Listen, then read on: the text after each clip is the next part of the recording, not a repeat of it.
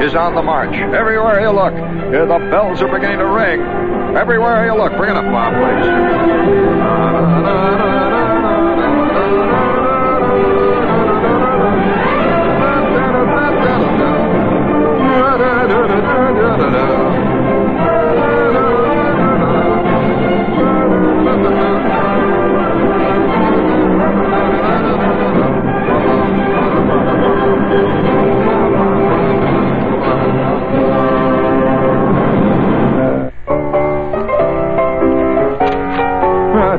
Cha-cha, cha-cha-cha-cha, cha-cha-cha-cha-cha-cha-cha-cha-cha-cha-cha-cha,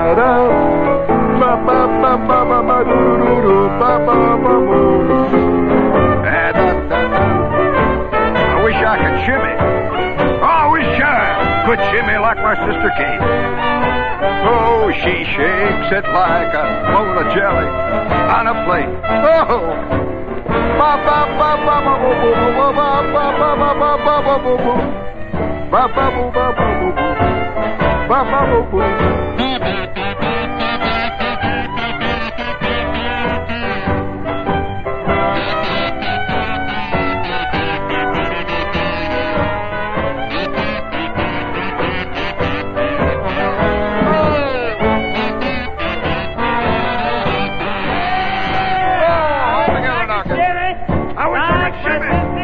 Sister Kate, oh! She takes it like a bowl of jelly on a plate, oh! Ba-ba-boom-ba! How come all the boys need to rise? Every boy in our neighborhood block. No chicken sandwich, they're all packing stock standing. I hear you talking. I may be late, but I'll get up today. Shimmy like my sister Kate. Oh. Yeah. Shimmy like my sister Kate. All right, that's terrible. You know, I just wish this radio station had a little more dignity after all. And so does my husband Charles, you slob. Speaking of dignity, we have a little salute we'd like to make here tonight. A little salute to an unnamed lady. Have you ever ridden the Staten Island Ferry? Well, this is one of the most exciting trips in all of New York. Oh, I love to hang on the rail there on the Staten Island Ferry with the sun shining down in the springtime and the summer. And you look down into that water, I'll tell you, you see more stuff in that water that comes floating out of New York City, and you just keep looking down that water. You'll know why they call this town Fun City. I'll tell you. And that old Staten Island Ferry chugs across there, and it's a lousy little miserable nickel. I'll tell you, it's the greatest nickel's worth in the history of Western man. Just chugs away there. And we would like to salute one of the great sights seen recently off of one of the Staten Island ferries. Did you hear about it? All right, I will read to you this little news note, and we want to salute this lady. It says, while passengers gaped from the decks of the ferry boat, a 70-year-old lady paddled and floated contentedly in the upper bay waters off Governor's Island after jumping off from the 1:35 p.m. island-bound ferry. Police say the woman reportedly walked to the rail of the top deck, stepped over, hung first with one hand and then the other, and then let go. Well, she came walking along as nice as could be and put her foot up like a woman, like she's going to fix a shoe or something, and just kept right on going, said a witness who watched the proceedings. After surfacing, the lady began swimming back and forth. Now remember, this is not a suicide. The lady began swimming back and forth and then turned over on her back and floated contentedly, shooting water up into the air as she did so. I mean, what a great scene, see? And there was a detective on board, see, and he sees this whole scene, so he rushes around and he gets a life jacket. He throws it overboard, and the lady ignored it, preferring instead to float, until a passing Army Corps of Engineers boat heaved to and tossed in a lifeline. The lady then hauled herself in, hand over hand, to the boat, and after being pulled aboard, waved cheerily to the large audience aboard the ferry boat. I mean, she waves. And the boat continued its trip and went on without further incident. I'd like to salute that lady. That lady has done something that millions of people looking over the ferry boat rail, I'd say for probably the past 50 years, have wanted to do. Just step off and float a while, paddle a little bit, and blow some water up in the air, and then when the time comes, you get aboard the next boat that comes along, and you wave cheerily at the audience aboard the ferry. I knew a guy one day, I won't, we will not bring names into this, but there was kind of an embarrassing scene, and this guy was going to a very famous institution of higher learning on the eastern seaboard here, very famous one. And, it was probably one of the 3 most famous universities in the entire world. I will not go any further. Anyway, he had a perpetually worried look. I noticed this, and other people who knew him knew it. That worried look was always there, and yet he seemed to be on the top of the world. And one day, over coffee and a little joint down in the village, he looked at me and says, "I'm going to tell you something." I said, "What's the trouble? What's bugging you?" You could just see it was bugging me, so I'm going to tell you. I've got a terrible thing to tell you. I said, "What?" He said, "Well," he said, "I'm rotten." I said, "You are?" He said, "Yes, I'm rotten." I said, "In what way are you rotten?" And, everybody's rotten in some way. What way are you rotten that's bugging you more than other people? He says, "Well, I'll tell you this. Ever since I was a little kid, see, I like to draw. But I could never draw anything good. I just draw. I copy stuff, draw things. And I always wanted to be an artist, be able to, make these great paintings." And he said, one day in school, I'm walking around, and there was a note on the bulletin board that they're having a competition. It's a competition to enter an art competition in school there.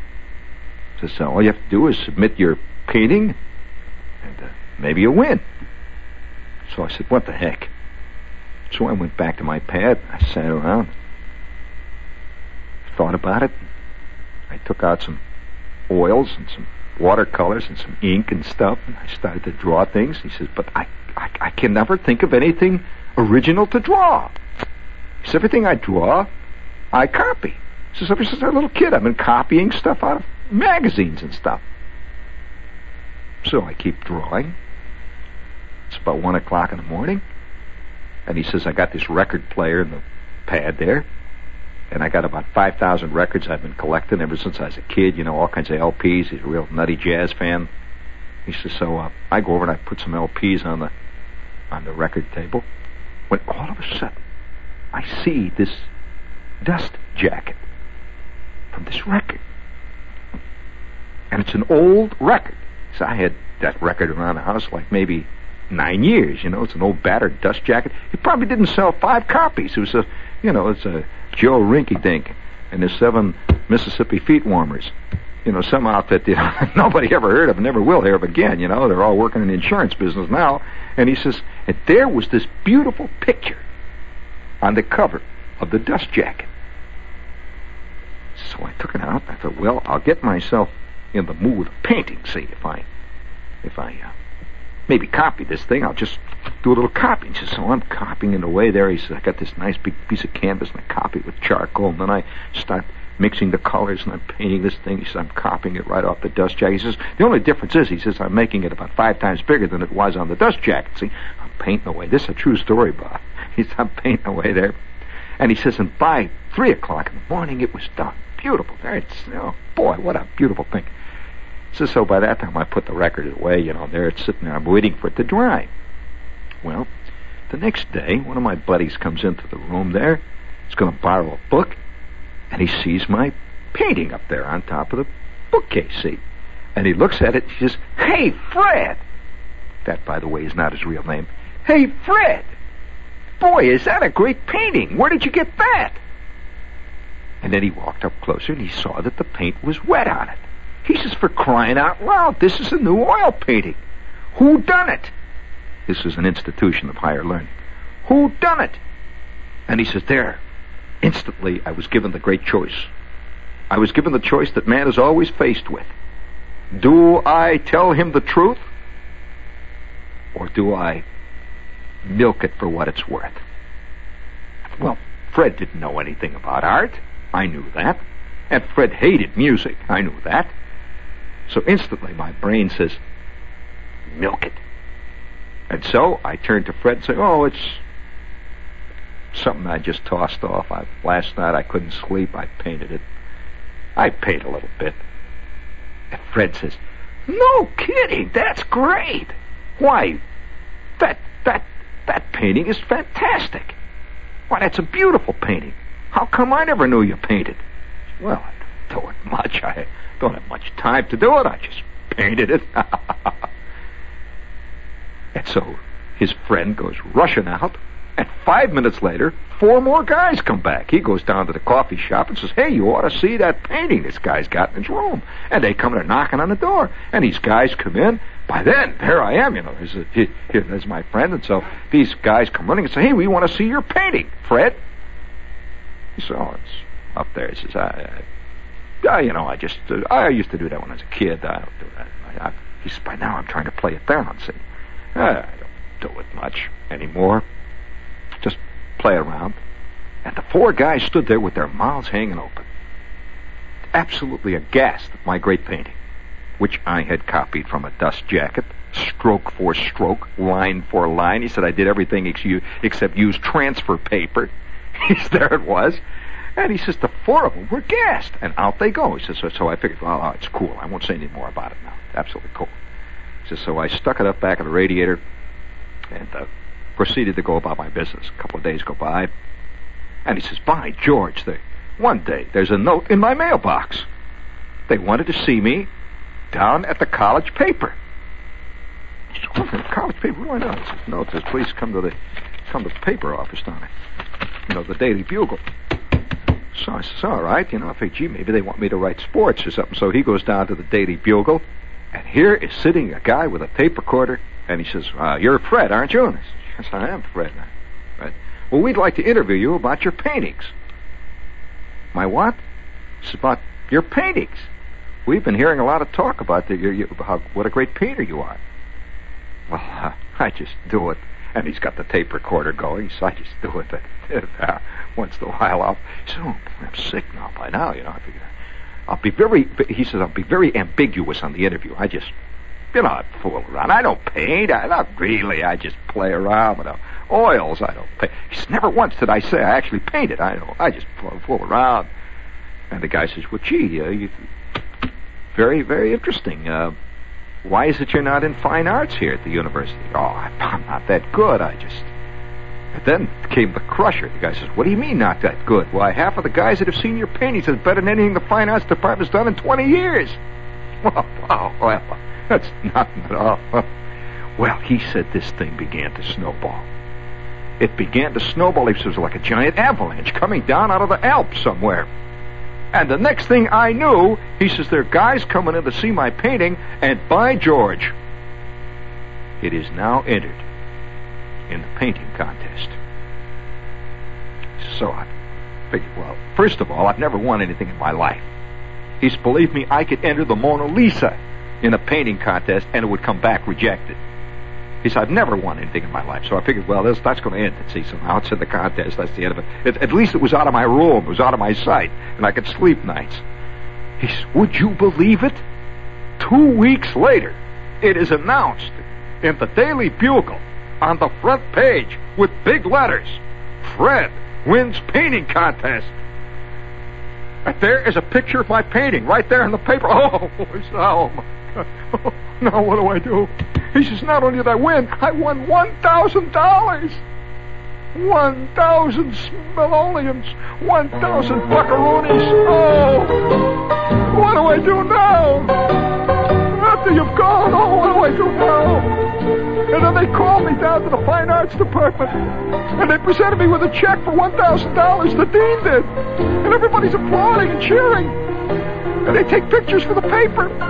He says there were newspapers that came from as far north as Augusta, Maine. There were newspapers from Charlotte, North Carolina. There were guys from radio stations, and they gave me a check for $1,000. And there I was standing next to my rotten, crummy painting that I copied off the dust jacket of a miserable LP that I once bought for 98 cents in a record hunt. Oh, what am I going to do now?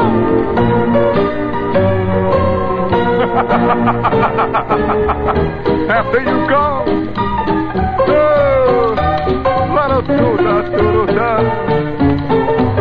Maybe you're going to be sorry. I was going to split. All right, there. You don't want to hear the rest of this story because it is downhill all the way from this moment, friends. Speaking of, that reminds me, this is WOR. Listen, you guys think, the trouble is you guys come from the East, you know. You have, you really do. You come from the East, and you always observe the humorous names of the Midwest, but never observe the names that your friends have. Oh, sure. I know a guy out here, right here in New York, named Clarence Turtle. I think that's a good name. He's a typical New Yorker, you know. Oh, sure.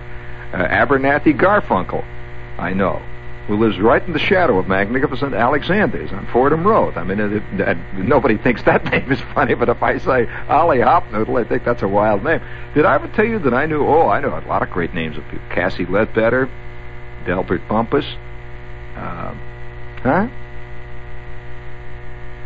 Oh, yeah, Cletus Whap? Well, I knew Cletus. Cletus Whap, for those of you who are interested in the name Cletus Whap, I knew Cletus Whap lived out in a town outside of Louisville. And Cletus Whap was a basketball player who played on the Rabbit Hash Kentucky Blue Stockings, which was a top basketball team around out there.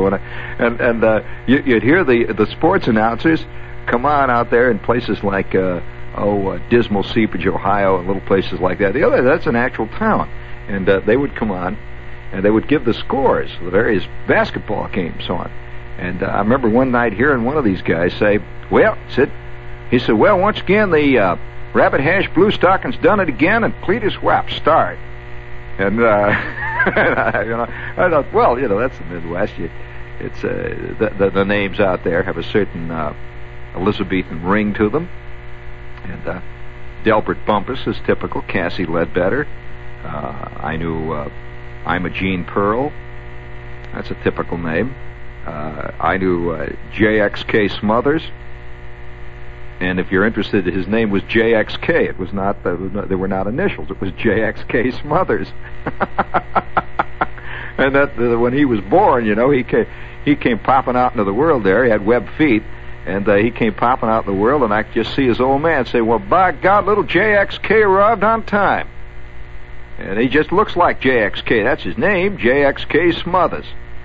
And, his brother's name was JRT Smothers. So, I mean, that's a common thing. Did you know that it's a common thing in certain areas of the country to give people initials for names? Well, the most common one is Truman.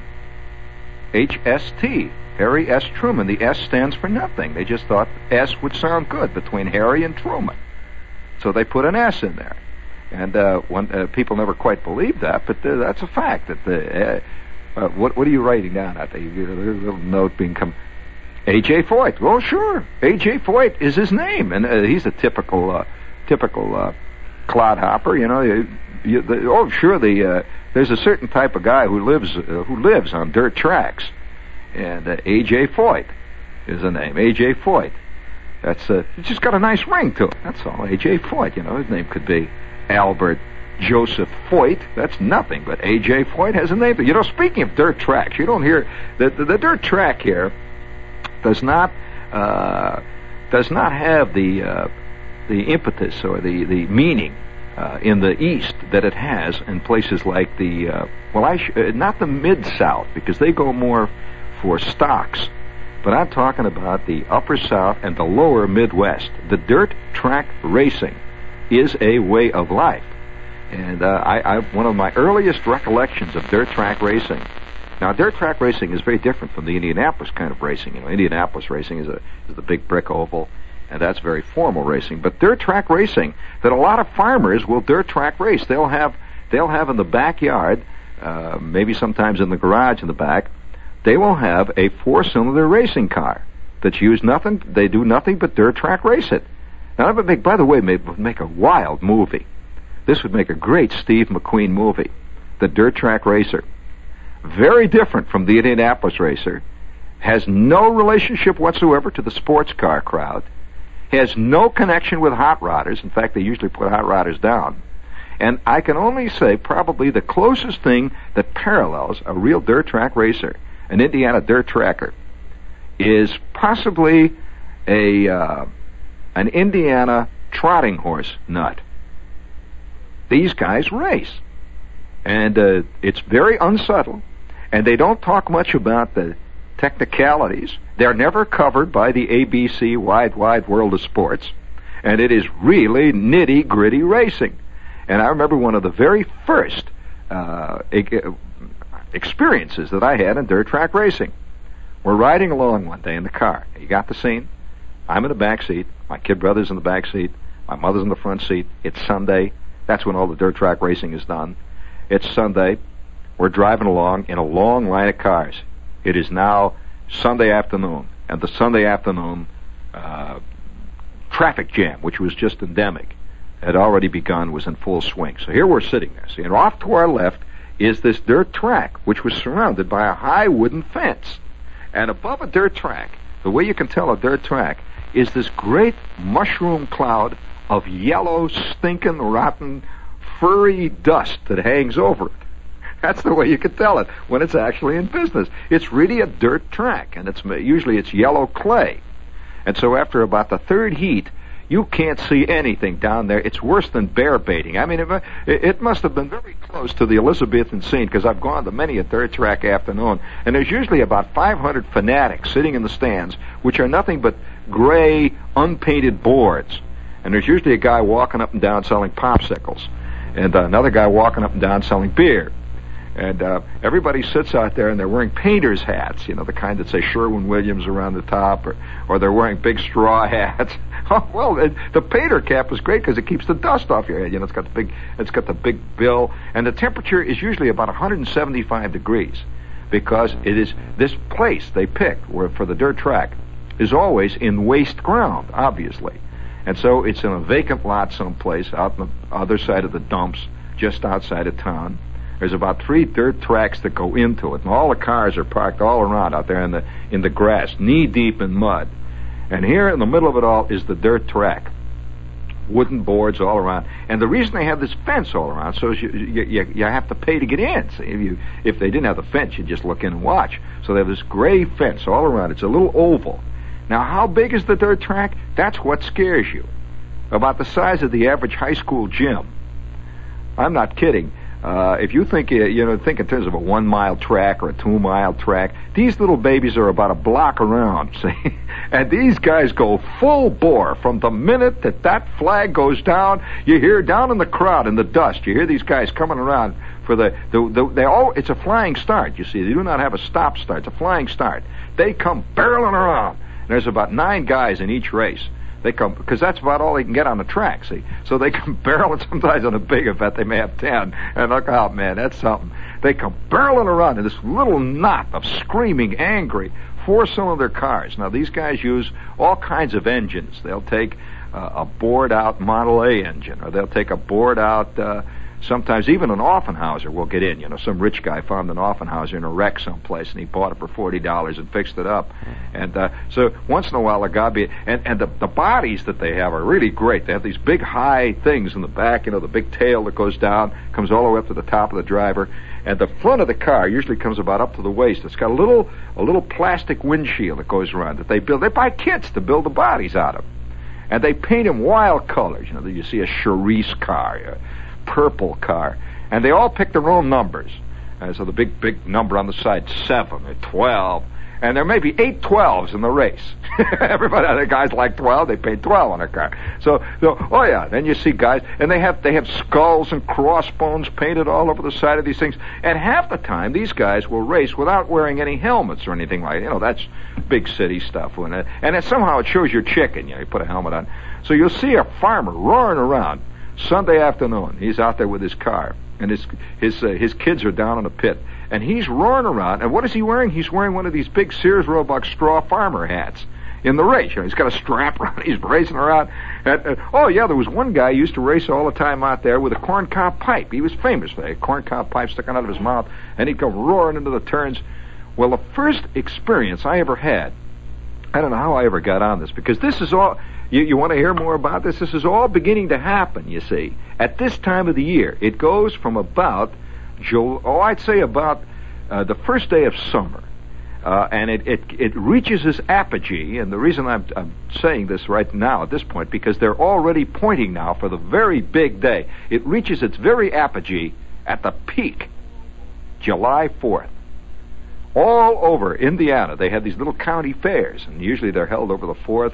Once in a while, they're held in the fall. And each one of them has 2 tracks. One is for the harness racing, which is a big deal in Indiana. All of you saw Elizabeth Taylor sweep every track in Indiana. What was that, National Velvet it was called? No? What was the one? Oh, that was the one with Dick Haymes. Yeah, State Fair. You remember that, baby? Oh, yeah. Oh, that was a big joke out there. Remember all the Indianans laughing about that movie they made about State Fair, Indiana? It's nothing like the state fairs in Indiana. And you don't see any guys like Dick Haymes out there riding those horses around. They're all tall, skinny farmers that chew tobacco and swear like mad and bet like tomorrow is never going to come. I mean, they bet their horses, their cows, they bet their Oldsmobiles. Oh, there have been afternoons out there on the tracks in Indiana where guys bet their whole family. Oh, yeah, you know, the race day is over, and the guy that won takes home 17 kids, 4 new wives. He takes home cows. And, oh, yeah, they bet, you know. And so this day, the first day, I'm a little kid. I'll tell you, it's one of the very earliest remembrances I have. Yeah, now we all have early remembrances, but this is one of the very first memories that I have of something happening that really impressed me. That it just bored itself into my brain, and I can even see the picture as clear as if there's a Kodachrome in my mind. We were sitting in a long line of traffic, and the cars are all overheating. It's hot. It's 115 degrees. My kid brother is whining, and we're lined up going into this state fair. It was a fair, and it was held. This particular fair was a spring fair. They have usually spring fairs, and they'll have fall fairs. And this was a spring fair held about the second or maybe the last week in June, just about this time of the year. And I know that school was out and had just been out, and I'm sitting in the back seat. I must have been about 5 or 6. My kid brother is sitting next to me, and he's whining, and the cars are all lined up, and it's heating. And when you go into the state fair with a car, you buy a ticket, and they let your car come into the grounds. You drive in, they park it in there, and the old man is yelling out at the other drivers. And right on our right is this big fence, and it is the fence where they're having the races that the old man had traveled 87 miles this afternoon over hill and dale and in traffic jam after traffic jam to come and see. And he was bugged because the races have already begun, see. That's what bugged him. We were already late now, see. The races had started, and you could see this great cloud of dust. It was just, it must have extended 3,000 feet in the air because it was so hot, the air was still, and this dust just rose up like a long column. You've seen pictures of the atom bomb. Well, it was like a long, tall, high, 3,000-foot high column of this yellow, mustard yellow dust, impenetrable. And it had a big billowing cloud at the top of it. And we are now riding along the fence. The old man is getting bugged. Cars are ahead of him. Cars are behind him. We want to get in there and see the races. And you could hear the roar coming out of this place, which was right next to it. You hear, wow, wow, wow, wow. And then you'd hear the crowd, wow, wow. And then once in a while you'd hear the PA system, wow, wow. This giant cacophony of dust. And oh, boy. And all the farmers are going in, you know. There are thousands of them still going into this place. When all of a sudden, out of the blue, this is one of those great remembrances, and I would love to have a painting of this. It was just an insane moment. All of a sudden, we hear, whoa! There's a big roar right next to the fence. It's just outside of our window. See, the fence, you could reach out almost and touch it. There's a big roar. Whoa! And, whoa!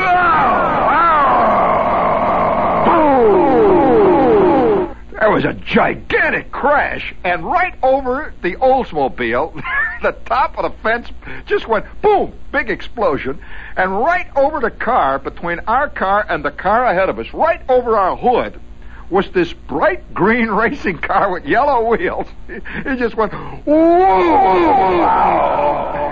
He sailed about 40 feet, and he hit a hot dog stand. And you could see the air full of hot dogs, you know, and mustard pots and people running. The car went, whoa, and he landed on the ground, and it was wild. You see this guy sitting in the car hit the ground, it went boom, boom. It bounced twice, slewed sideways, and stopped. And the old man sees all this. See, he's sitting in the front seat of the car, you could see the trail of smoke still hanging in the air where he went over, see. And the old man sees this, see, and he says, doggone it, we're going to miss all the races. With that, this guy gets out of his car, you know, me and my kid brother, all of a sudden, we're all wild, we're alert, see, we're looking out. The guy jumps out of his car, and he starts hollering at the spectators around there. He's hollering at the spectators, hey, help me push it. And with it, well, like 30 seconds later, 8 farmers are pushing him, getting him started. And blah, blah, blah, he's got it going again. He drives it around in a circle. No, I'm telling you, nobody's going to believe this. He drives it around in a circle, and the son of a gun goes right through the gate, and boom, right back out on the track. Now, that is dirt track racing, friends. Now, nobody's going to believe this. I know a lot of you guys are going to listen out there who've seen dirt track racing and said, no, I couldn't. I'm sorry, I was there, and I saw it happen. It became a family legend. And about a half an hour later, we finally worked our way through this giant crowd with the turnstiles and the hot dog sellers and all that. And we are now up in the stands, way up there, and looking down. I always remember this sight as a little kid. You know, I was impressed by all of this. Looking down into that yellow dust, you couldn't see anything. You could just see, once in a while, you'd see a flashing green thing or a flashing red thing. And it was just one mass of dust. These guys would hit the turns. There was practically all turns on the track. It wasn't much of a straightaway. I'd say the straightaway probably was about as wide as Times Square, maybe at that. And it was all one big turn. And these guys went full bore from the minute they got in that car to the minute they got out of it. It just went full bore. They didn't even have accelerators, as far as I know. They just started this baby and out they would go. Well, these guys went round and round and round, the dust flying, people yelling and hollering, and about every 5 minutes a car would go right through the fence. Just boom. he'd just fly right through the fence, and he'd be gone. And you'd see where the hole was. You'd see a shape exactly like the race car. You'd see this guy. You'd see this cutout. It's like a silhouette. Boom! He'd go right through, and they'd just keep right on going. They didn't have anything like the yellow flag is down. Somebody is draining, and that was one of the things. It was a great split between the Indianapolis fans, who were like, that was official racing, that was esoteric, not esoteric really, but a fate that they would never have thought to putting out a yellow flag because somebody was leaking oil. That's all these cars did, was leak oil. In fact, you'd see them go roaring around the track, and you'd see this long stream of Quaker State oil just being sprayed up into the air from these engines. I remember one guy, I'll never forget one guy. I became a real wild, fanatical fan of dirt track racing. That's a special kind of racing, and I started to follow him around. I'd go all over. Me and Flick and Schwartz, we would get Flick's car. We would drive wherever they were having dirt track races. We would go. And these same guys would be at all these tracks, the same drivers, all of them. You get to know these guys. You'd see them down there, and there were guys like A.J. Foyt. They all had names like that. Cassie Ledbetter, Cletus Bumpus, and names like that. And they're all racing at the same tracks every week, and they all knew each other. See, and so they all had their own tricks. One guy would always get in front of another guy. I remember this guy. He had this blue car and big silver wheels, and he would always get in front of. As soon as he would get in front of the pack, anytime somebody was trying to pass him, he would fishtail.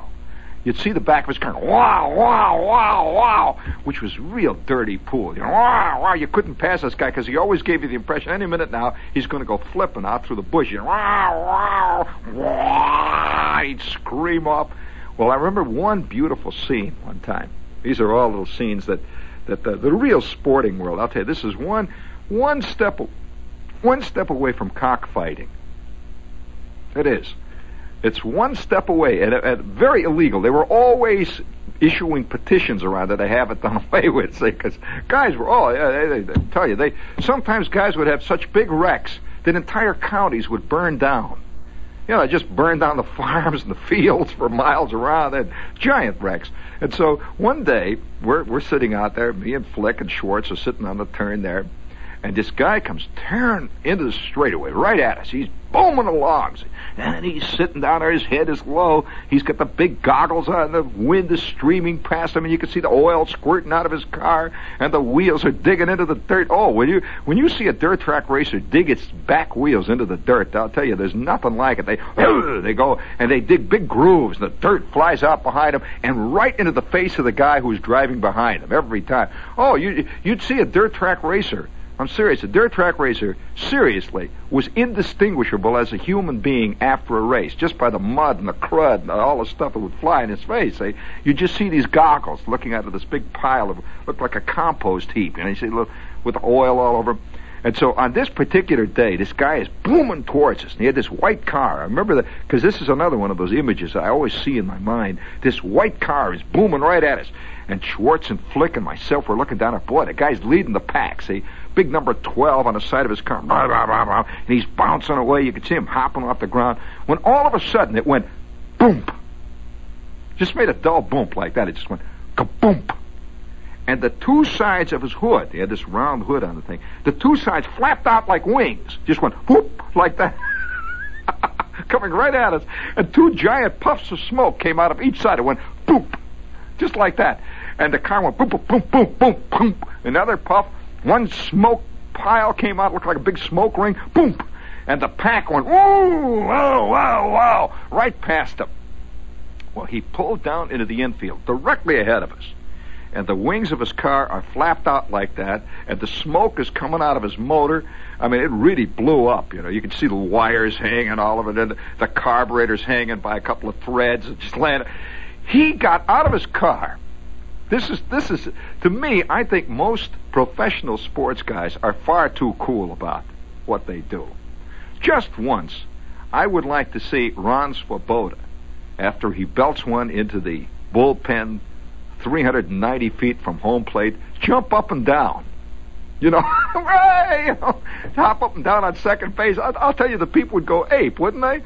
He comes running down the third baseline, jumps up and down. Oh, wow, he points to me, look what I did. Wow, hey, Ma, look at, wow.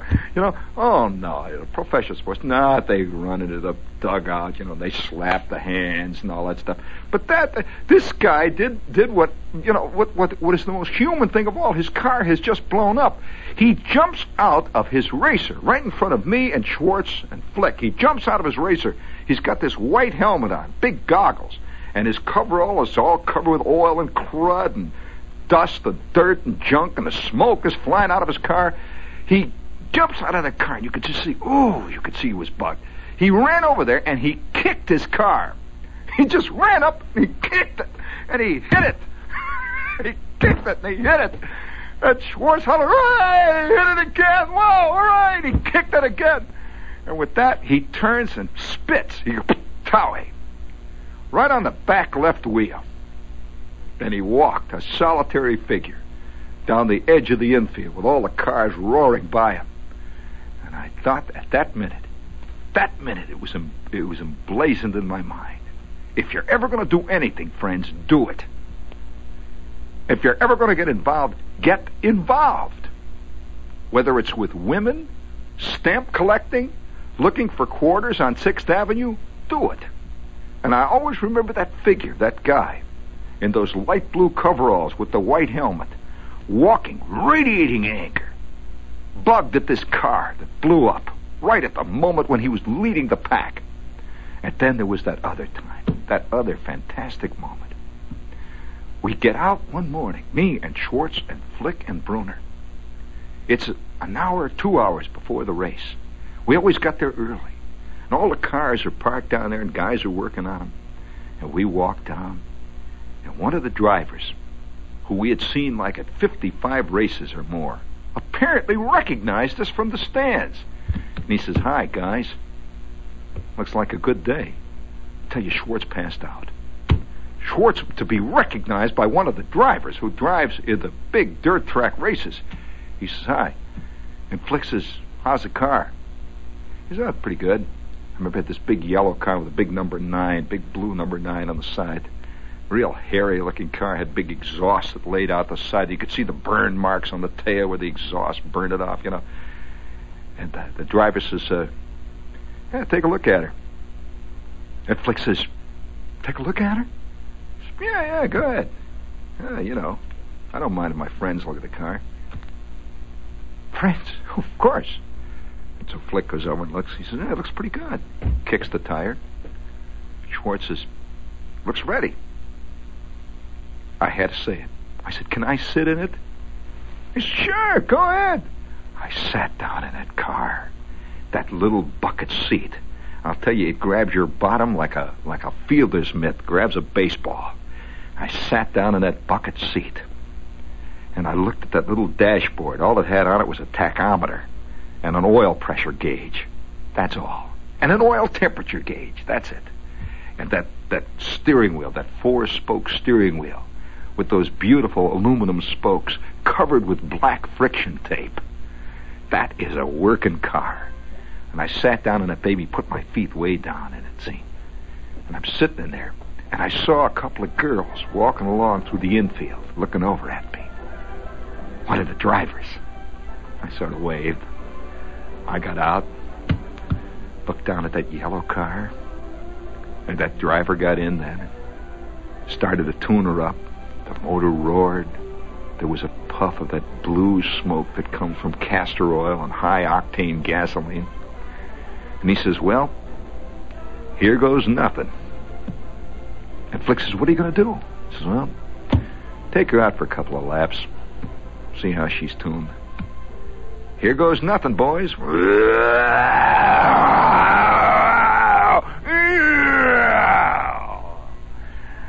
for 10 minutes, he roared around the track, and we stood and watched with our eyes as big as tennis balls. Our moment of glory. Yes, friends, out there in the darkness, there are men who live on the very knife edge of it all. They make bullfighters look like greasy kids. Oh, yeah. Oh, there's nothing like 17 Offenhausers bearing down at you at 125 miles an hour to teach you what life is about, and a few other things. They're out there. Just look for the big yellow dust cloud and guys named J.X.K. Smothers. They're all out there, and they're ready.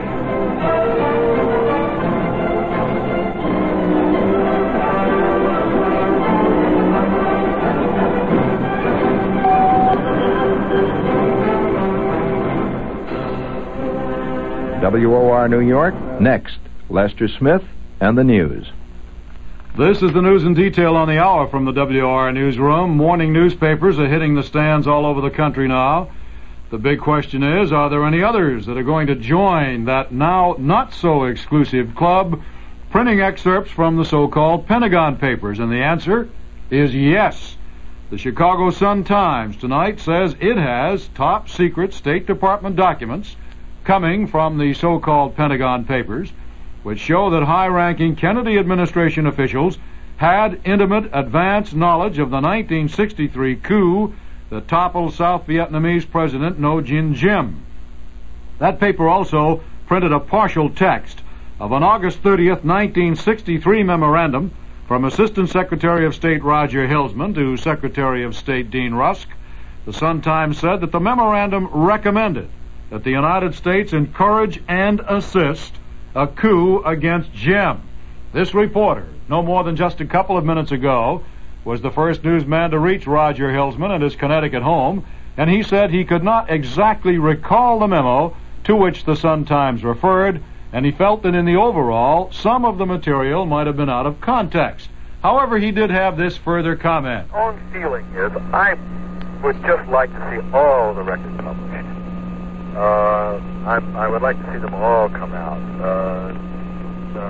really very much. And I'm sorry that the Times was stopped, because it seems to me that the whole record should be published. I think it's the right of the American people to see all of these documents. This particular one you're quoting, I just it isn't familiar to me. I don't recognize it. But my own feeling is that everything should be published. I'd like to see it all out. The Sun-Times says the documents were turned over to it by the Citizens Commission of Inquiry into United States war crimes in Vietnam, and the paper's editor, James Hoagie, Jr., says that part of the material used in the story came from those same Pentagon reports that have popped up so ubiquitously